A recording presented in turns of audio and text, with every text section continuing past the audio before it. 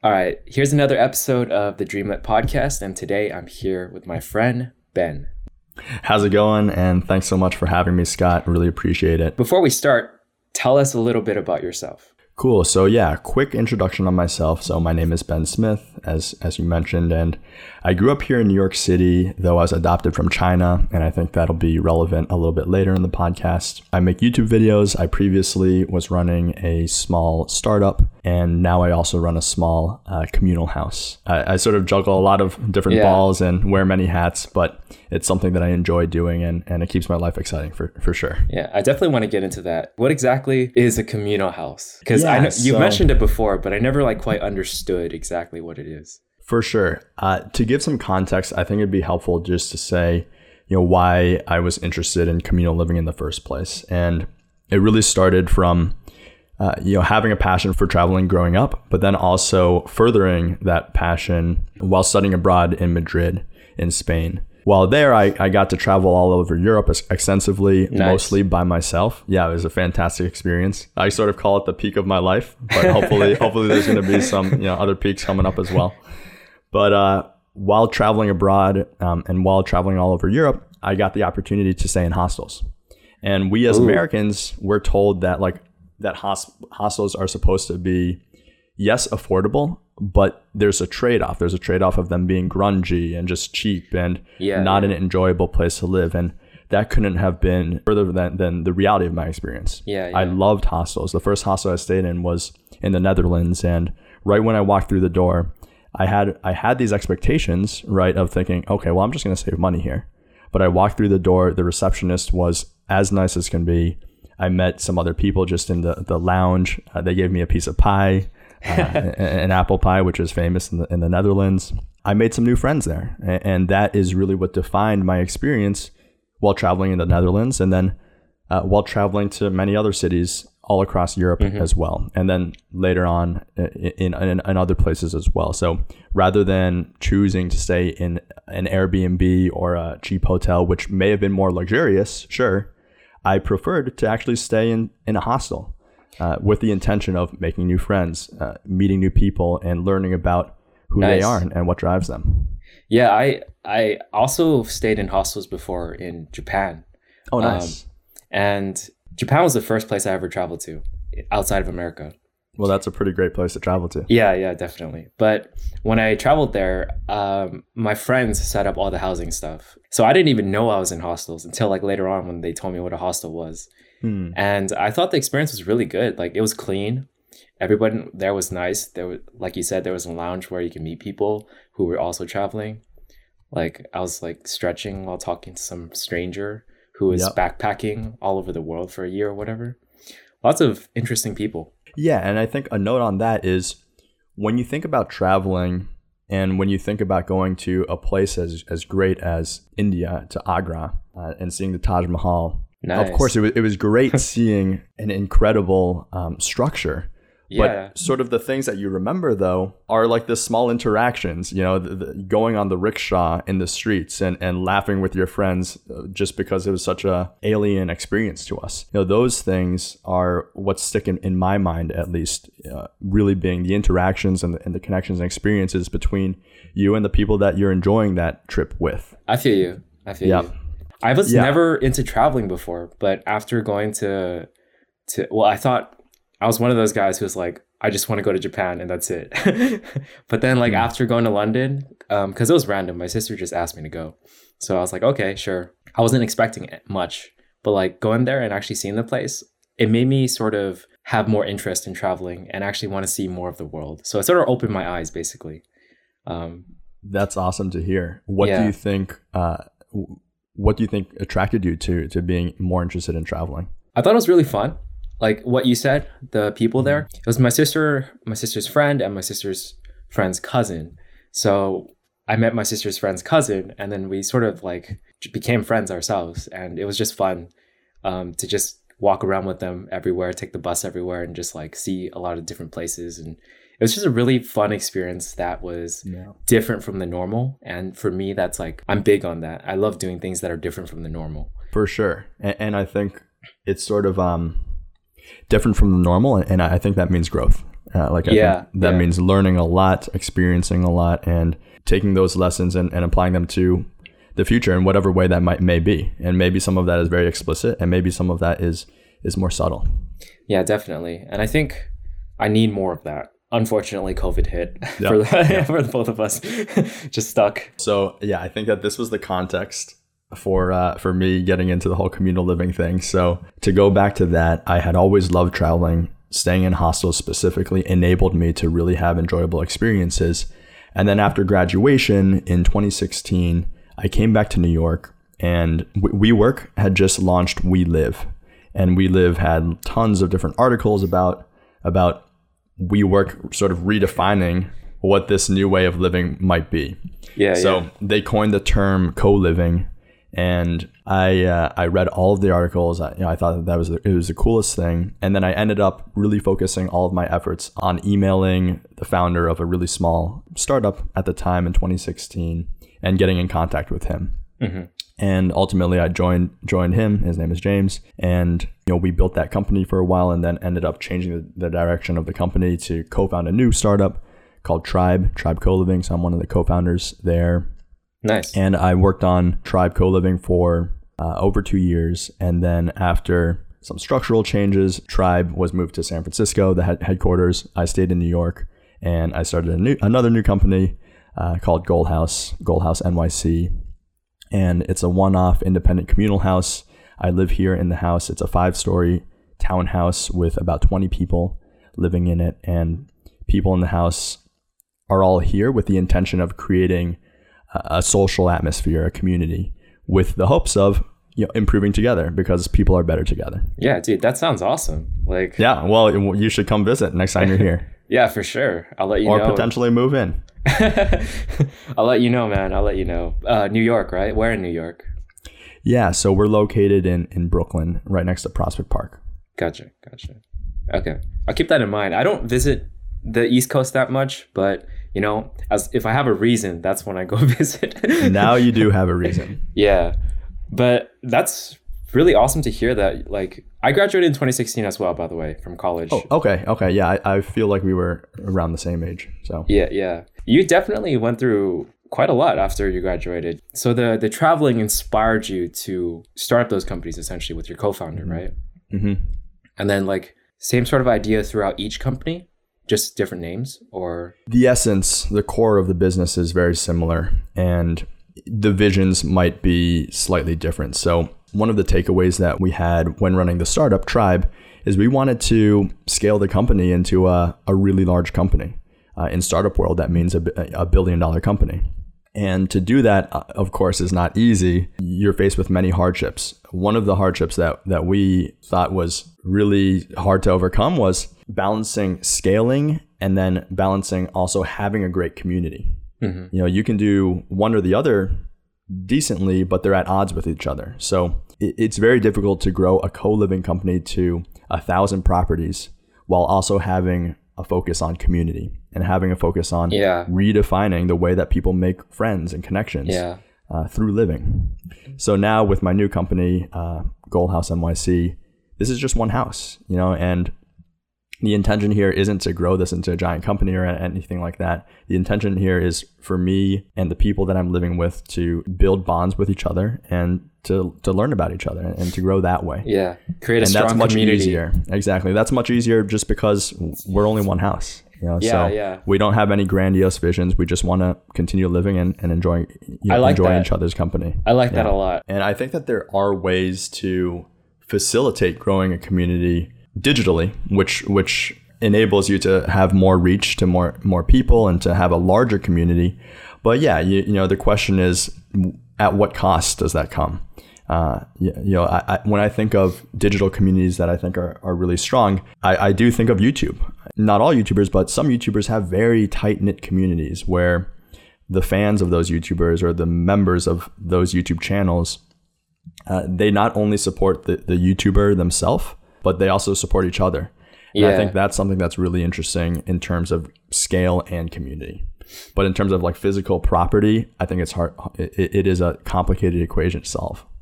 Definitely. I feel like I want to try to move towards that. in terms of what you said, like a YouTube community. I definitely feel like I haven't done much to do that. But yeah, I guess we can talk more about YouTube now. Cool. Just as a transition, how are you going about it, building a YouTube community, I suppose? Well, first of all, what's your YouTube channel about? Yeah, so I guess my channel niche or channel direction is ever evolving, and that's something that I'm continuing to learn about and and continuing to apply to my channel. So currently what I'd say is my YouTube channel is a channel to hopefully share new perspective to anyone that's watching it. And what that means most closely to who I am is being a person that grew up in New York with diverse experiences. I was adopted from China when I was a baby. I was adopted by 2 men. So I have 2 dads. My family has transformed and grown over the years. My sister's from Vietnam, adopted as well. And those are all really unique experiences, or somewhat unique experiences that sounds pretty unique. Yeah, I would say to many people unique, but that doesn't mean that there aren't many people that have very similar experiences to me. To the tune of hundreds of thousands of Asian adoptees. But anyway, so I sort of saw my differences as an opportunity to share a new perspective and hopefully to encourage other people to get in this mindset and framework of like taking into account other people's backgrounds and differences, and hopefully encouraging people to be conscious about how they think about empathy and acceptance towards people's differences.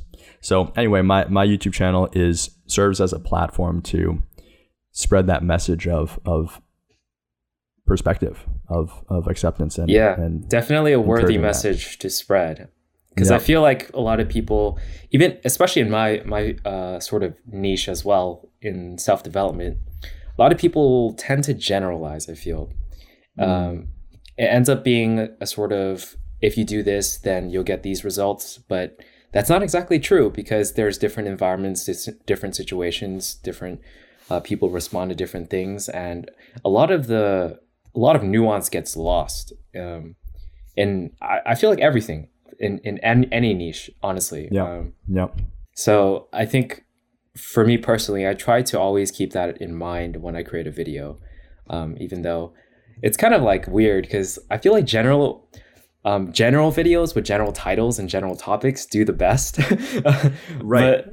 But like, I don't like that. Like, I personally don't like being general. So it's like conflict within myself sometimes. I mean, I definitely can empathize with that. I mean, I think that YouTube, basically we as YouTubers, I think that we are at odds with doing what's trending.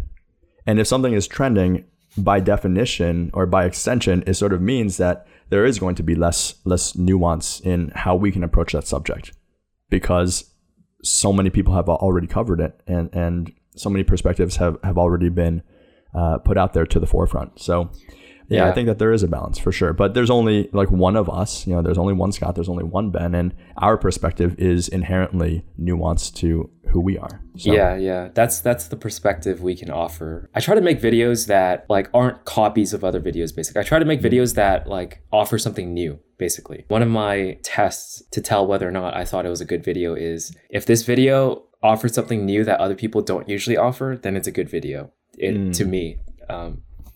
But of course, there's a balance between making a video for like someone else versus making a video for yourself. And Bayor has told me this. I tend to make videos more for myself, which is very true, because there's like a sense of self-fulfillment that I want to achieve. And I feel like I'm very focused on that right now, because it is true that both of us are still in our 20s and we're trying to like figure things out in our own lives.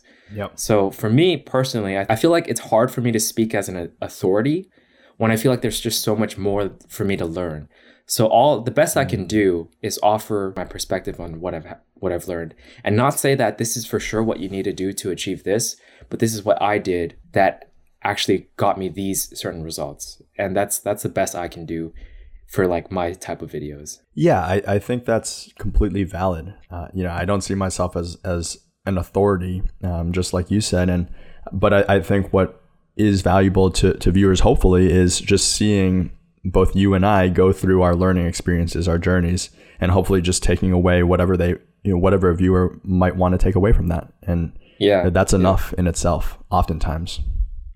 So I guess that's sort of my way of thinking about YouTube these days. Is just like going through my journey and then like highlighting the experiences and trying to give whatever information I might find that I think is valuable to other people, basically. Yep. Yeah, I think that makes total sense. But also I'm very sporadic sometimes. Like I like creating random videos. Like I love doing a lot of different things. So it's hard for me to focus sometimes. That makes sense. It's it's the creator's dilemma. Well, what is your favorite video? Or what's close to the top of your favorite videos that you've made? That's a great question. It's hard because I feel like depending on when you ask me that question, the answer will change. For sure. Yeah, because... So I'm asking you, what about right now? Okay, right. As of this moment, I think my later videos are some of my better videos. I really liked my water video when I drank 3 liters of water for 30 days. I thought that one was pretty fun to make just because I highlighted the experience and talked to the camera about it and stuff like that, even though some of the edits don't necessarily always show that. Same with my 5 a.m. video. I really like that one. I think those two are some of my favorite ones on my Dreamlit channel. That's for sure. I guess there's the result of the video came out to be a high quality video. But I think also part of why you like those videos is also because you also grew through those videos. Exactly. Those were both challenges. Exactly. So there were two main drivers, behind like this was a great video for me to create, and the result was good, and I got a lot from it as well. So I think it makes sense that you feel that way.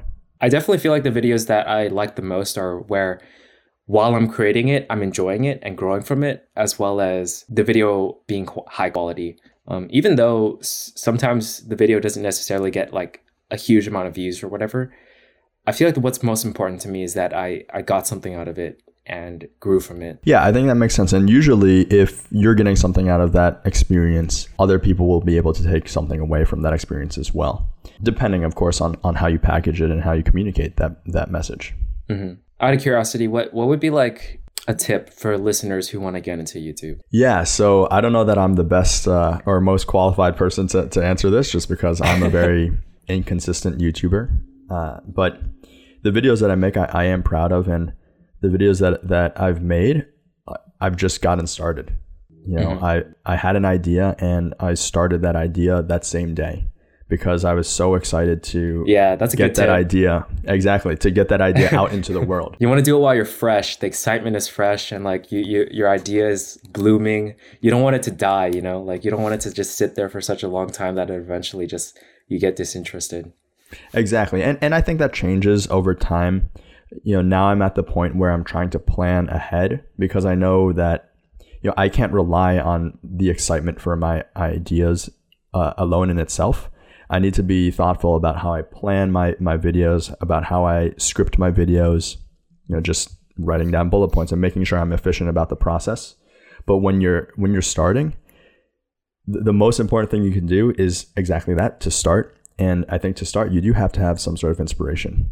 So, because you aren't practiced in showing up every day and getting to work and getting to editing and getting to filming, mm-hmm. you have to rely on that immediate that immediate inspiration and the satisfaction that you get from like actually putting something out into the world. So first, start a video, put something out into the world, and then after you do that one or a few times, then start thinking a little bit more consciously about how you're going to make this sustainable.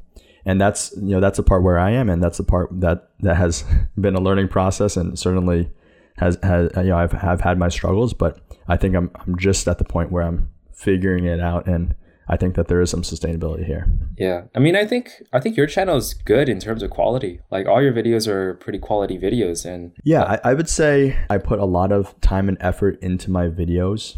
On one hand, that's great for the result of the video, on the other hand, it also does stress me out a little bit in terms of like getting started again. You know, YouTube, it's sort of common knowledge that YouTubers should be posting consistently. Usually that means once per week, if not more. And right now my average posting is like once every 2 to 4 weeks, maybe on average 3 weeks, which is which is not great, and in terms of consistency, and something that I'm working on. Yeah.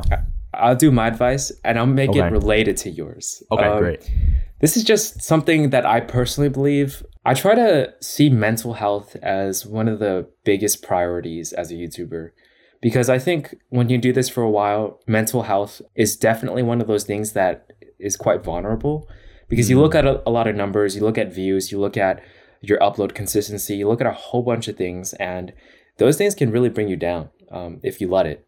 There's a whole bunch of advice out there, and there's a whole bunch of like best practices, but do what you can at the moment that makes your mental health like the strongest, that you feel is like less stressful, that you feel is more optimized to you.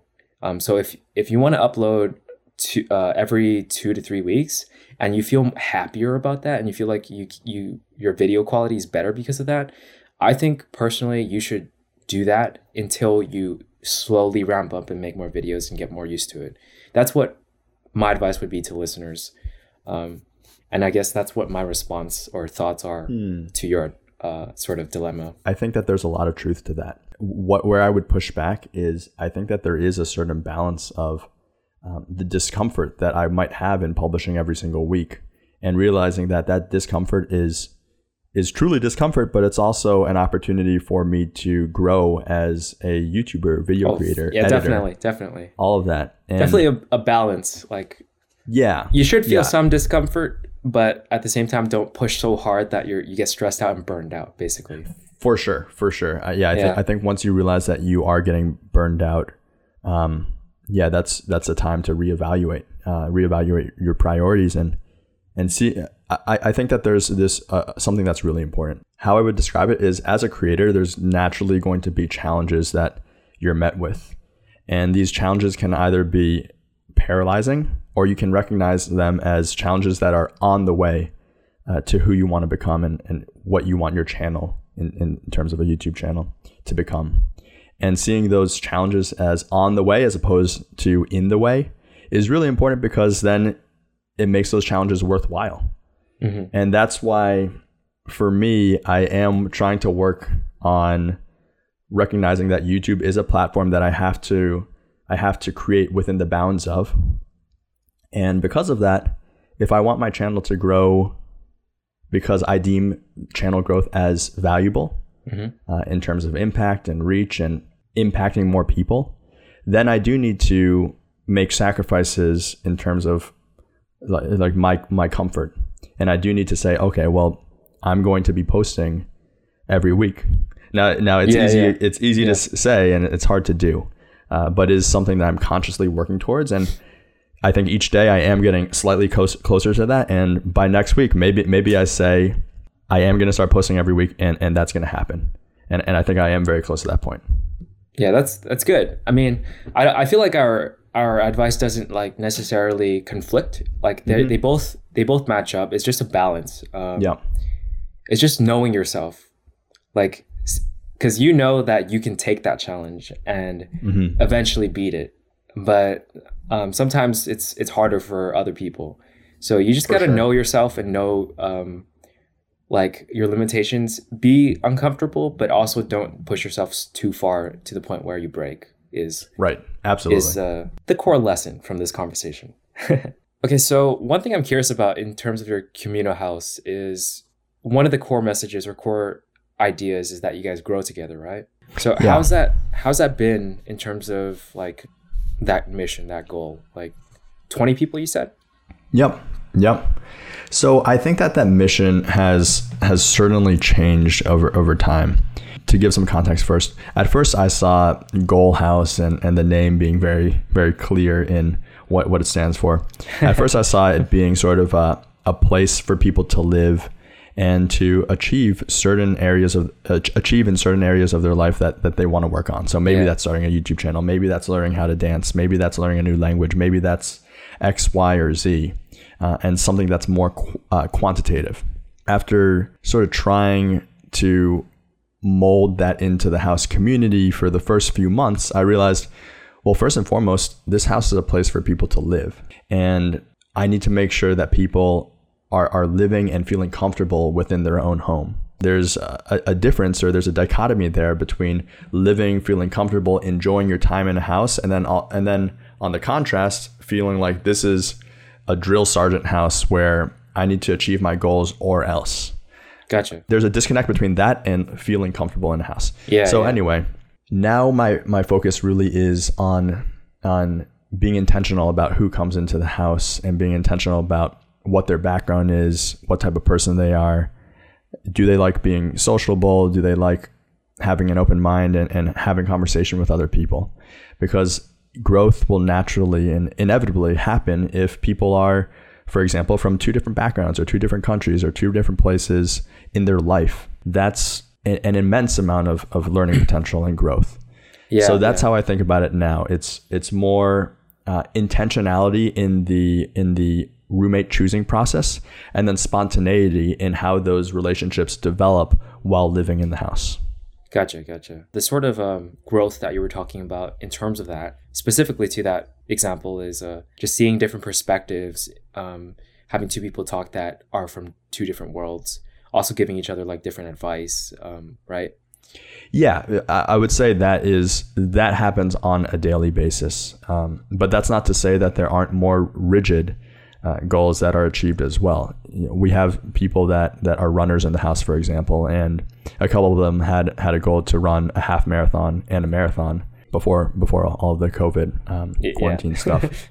And that was achieved. And that was achieved because there were other runners in the house and they wanted to do that together. So that sense of community can be applied, yes, in everyday, just normal, spontaneous conversation, but it can also be applied in a more stringent, we are going to run 26 miles and this is how we're going to do it and when we're going to do it. Dude, I feel like that would be so helpful, like to have other people always around that are like pushing you to, move towards your goal or just exercise together or something that is beneficial together. Yeah. And well, what I'd say is it can be as helpful as you want it to be. Mm-hmm. For me, I talk about YouTube all the time. I think about YouTube all the time. And I know from a mental health standpoint, my mind does need some time off. It does need a balance between thinking about YouTube and thinking about the movies or a TV show or something like that. Yeah. And that's why how I think about the house now has changed over the last year and a half of running it. But when we hang out, I sort of try to mentally schedule in times for me to hang out and to not think about any professional things or anything like that. Because if I'm only thinking about YouTube, I mean, that's when, for me, that's when I feel the onset of procrastination and unproductivity. Gotcha. And sometimes I'll just sit right here at my desk. I'll be saying to myself, like, okay, let's start with this new video. Let's record. But I'm saying that to myself for hours on end, or some version of that, or I'm just watching YouTube for inspiration. But it's really just the manifestation of procrastination.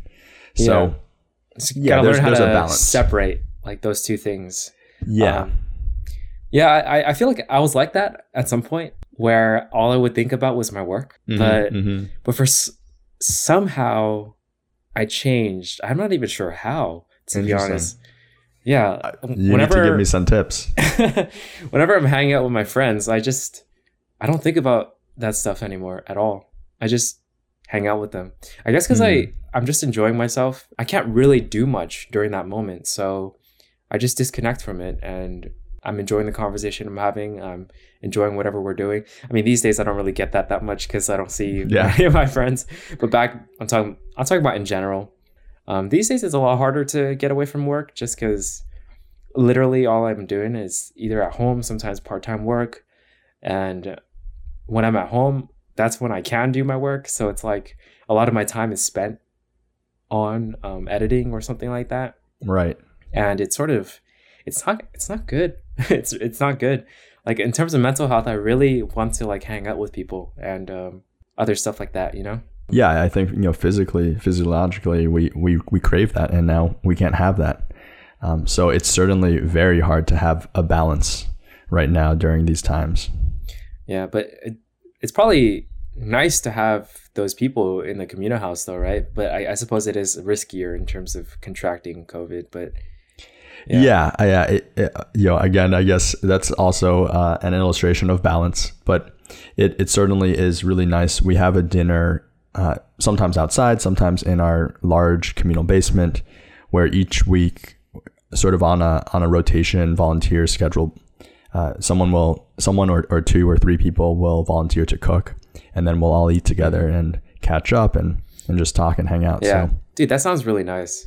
Like, it is really nice. Yeah, you should come over any Sunday. We'll be having dinner, and you're welcome to come. Thank you, man. Thank you. We've also been giving little GH talks, which is our version of a 10-minute TED style talk. Oh, nice. And yeah, you could give a presentation on self-improvement, on YouTube, and everything else. Yeah. Dude, I'll think about it. I'll seriously consider it, because like after COVID ends, after all that stuff is done and I can fly again. I mean, I do have flight credits that I need to use. Yep, so there we go. Hopefully I can extend those, because I was supposed to visit my friend in Singapore, but like COVID hit exactly when I was supposed to visit her. Yep. So I'm just like, dang it. But yeah, I find the idea of having other people around you that are also striving to achieve something very necessary. I think if you're doing something alone and trying to achieve a goal alone, it's going to be so much harder to not have people who are supportive, as well as like also setting an example, because people can be supportive, you know, they're going to say like, oh, I'm here for you. Good job when you do something cool. But it's not the same when it's someone else also trying to achieve something and they're saying the same things, you know, because there's just a level of understanding that is there when it's someone else who's also striving towards like bigger things or like goals that they personally have. What you have, I feel, is so ideal. Yeah, and part of it is the goal setting and things that are more structured, but part of it is just catching up with someone. Some of my roommates actually all of my roommates know that I'm obsessed with YouTube and just thinking about YouTube. So they'll say naturally, how's the next video going, or how's your channel doing? And that's not a strict goal, right? That's not rigid. But what that does for me mentally is I think like, oh snap, I need to make sure that I'm doing something, because my roommate is going to say like, oh, like I want to check out your new video. So I need to make sure that there's something that I can show them. Yeah, some of it is just being like a normal, friendly person and being interested in the other people that are around you. Yeah, I like that a lot. I want that more. I don't have too many people asking me how my YouTube... Scott, it's this. It's also being in Brooklyn and the East Coast, which is the best coast. So all those things together. I don't know, man. It should be pretty compelling for you. Kind of like the West Coast, man. Fall weather in New York is great. Yeah. I mean, like summer here kind of sucks just because it's really hot, at least where I'm living. Yeah, I recently talked to one of my friends from college, and he's pretty good about being consistent in terms of working out. And I've been pretty bad in terms of consistency with exercise and stuff like that, because interesting. Before COVID, I would go to gymnastics like 2 to 3 times a week. And that was my core exercise. That was like what I would usually do. So after it got closed, I couldn't do that anymore. And from there, my exercise just started to deteriorate. But recently I started talking to him again, and now we have this like Google sheet where we just write down what we did for that day in terms of exercise. Wow. Honestly, the moment we established that sheet, I was like, I'm going to get down right now and do some push-ups and pull-ups. That's exactly what I do. Push-ups and pull-ups. Yeah. So that's sort of the, I guess, advice I would like to offer to listeners is just try to find like a group out there. Try to find like people who can sort of keep you accountable. And I think it'll help improve just whatever you're doing in general. For sure. Yeah. And I think that a really great way to go about that is just by having conversations and being truly interested in another person. And hopefully through that, display of interest, they also find interest in what you're doing. And you guys don't necessarily need to be doing the same exact thing, right? You and I, we both do YouTube, but let's say you did something completely different. Let's say it was software engineering and you wanted to create a new app, and I wanted to continue to grow my channel. The growth there and the steps of producing something new, producing something and making progress, those are similar in themselves. Definitely. So the medium or the product that you're working on, there doesn't need to be complete similarity, but this sense of progress is naturally very similar. And I think it's important to have it come out naturally, because I do feel like when it is systematic, sometimes it's a little tougher to make it interesting sometimes, because like that interest is important in the other person.